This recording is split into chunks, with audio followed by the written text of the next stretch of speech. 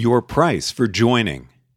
In the ultimatum game, the first player chooses how to split $10 between themselves and the second player, and the second player decides whether to accept the split or reject it. In the latter case, both parties get nothing. So far as conventional causal decision theory goes, Tubox on Newcomb's problem, defect in Prisoner's dilemma, the second player should prefer any non-zero amount to nothing. But if the first player expects this behavior, accept any non-zero offer, then they have no motive to offer more than a penny. As I assume you all know by now, I am no fan of conventional causal decision theory. Those of us who remain interested in cooperating on the prisoner's dilemma, either because it's iterated or because we have a term in our utility function for fairness, or because we use an unconventional decision theory, may also not accept an offer for 1 penny. And in fact, most ultimatum deciders offer an even split, and most ultimatum acceptors reject any offer less than 20%. A $100 game played in Indonesia, average per capita income at the time, $670, showed offers of $30 being turned down, although this equates to 2 weeks' wages. We can probably also assume that the players in Indonesia were not thinking about the academic debate over Newcomb-like problems. This is just the way people feel about ultimatum games, even ones played for real money. There's an analog of the ultimatum game in group coordination. Has it been studied?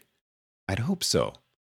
Let's say there's a common project. In fact, let's say that it's an altruistic common project aimed at helping mugging victims in Canada, or something. If you join this group project, you'll get more done than you could on your own, relative to your utility function. So, obviously, you should join. But wait, the anti-mugging project keeps their funds invested in a money market fund. That's ridiculous. It won't earn even as much interest as U.S. Treasuries, let alone a dividend-paying index fund. Clearly, this project is run by morons, and you shouldn't join until they change their malinvesting ways. Now, you might realize, if you stop to think about it, that all things considered, you would still do better by working with the common anti-mugging project than striking out on your own to fight crime. But then, you might perhaps also realize, if you too easily assent to joining the group, why, what motive would they have to change their malinvesting ways? Well, okay, look, possibly because we're out of the ancestral environment where everyone knows everyone else, and possibly because the nonconformist crowd tries to repudiate normal group cohering forces like conformity and leader worship. It seems to me that people in the atheist, libertarian, technophile, science fiction fan, etc. cluster often set their joining prices way, way, way too high, like a 50-way split ultimatum game where every one of 50 players demands at least 20% of the money. If you think how often situations like this would have arisen in the ancestral environment, then it's almost certainly a matter of evolutionary psychology. System 1 emotions, not System 2 calculation. Our intuitions for when to join groups versus when to hold out for more concessions to our own preferred way of doing things would have been honed for hunter-gatherer environments of, for example, 40 people, all of whom you knew personally.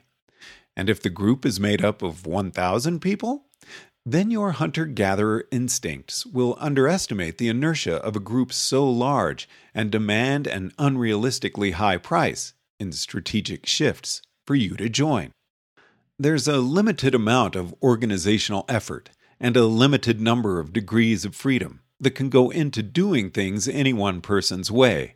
And if this strategy is large and complex, the sort of thing that takes, for example, 10 people doing paperwork for a week, rather than being hammered out over a half hour of negotiation around a campfire, then your hunter-gatherer instincts will underestimate the inertia of the group relative to your own demands. And if you live in a wider world than a single hunter-gatherer tribe, so that you only see the one group representative who negotiates with you and not the 100 other negotiations that have taken place already, then your instincts will tell you that it is just one person, a stranger at that, and the two of you are equals. Whatever ideas they bring to the table are equal with whatever ideas you bring to the table, and the meeting point ought to be about even. And if you suffer from any weakness of will or acrasia, or if you are influenced by motives other than those you would admit to yourself that you are influenced by, then any group altruistic project that does not offer you the rewards of status and control may perhaps find itself undeserved by your attentions. Now, I do admit that I speak here primarily from the perspective of someone who goes around trying to herd cats, and not from the other side as someone who spends most of their time withholding their energies in order to blackmail those damned morons already on the project. Perhaps I am a little prejudiced, but it seems to me that a reasonable rule of thumb might be as follows. If, on the whole, joining your efforts to a group project would still have a net positive effect according to your utility function, or a larger positive effect than any other marginal use to which you could otherwise put those resources, although this latter mode of thinking seems little used and humanly unrealistic for reasons I may write about some other time. And the awful, horrible, annoying issue is not so important that you personally will get involved deeply enough to put in however many hours, weeks, or years may be required to get it fixed up, then the issue is not worth you withholding your energies from the project, either instinctively until you see that people are paying attention to you and respecting you, or by conscious intent to blackmail the group into getting it done. And if the issue is worth that much to you, then by all means, join the group and do whatever it takes to get things fixed up. Now, if the existing contributors refuse to let you do this, and a reasonable third party would be expected to conclude that you were competent enough to do it, and there is no one else whose ox is being gored thereby, then perhaps we have a problem on our hands, and it may be time for a little blackmail, if the resources you can conditionally commit are large enough to get their attention. Is this rule a little extreme? Well, maybe. There should be a motive for the decision-making mechanism of a project to be responsible to its supporters. Unconditional support would create its own problems. But usually, I observe that people underestimate the costs of what they ask for, or perhaps just act on instinct and set their prices way, way, way too high. If the nonconformist crowd ever wants to get anything done together, we need to move in the direction of joining groups and staying there at least a little more easily, even in the face of annoyances and imperfections, even in the face of unresponsiveness to our own better ideas. In the age of the internet and in the company of nonconformists, it does get a little tiring reading the 451st public email from someone saying that the common project isn't worth their resources until the website has a sans serif font.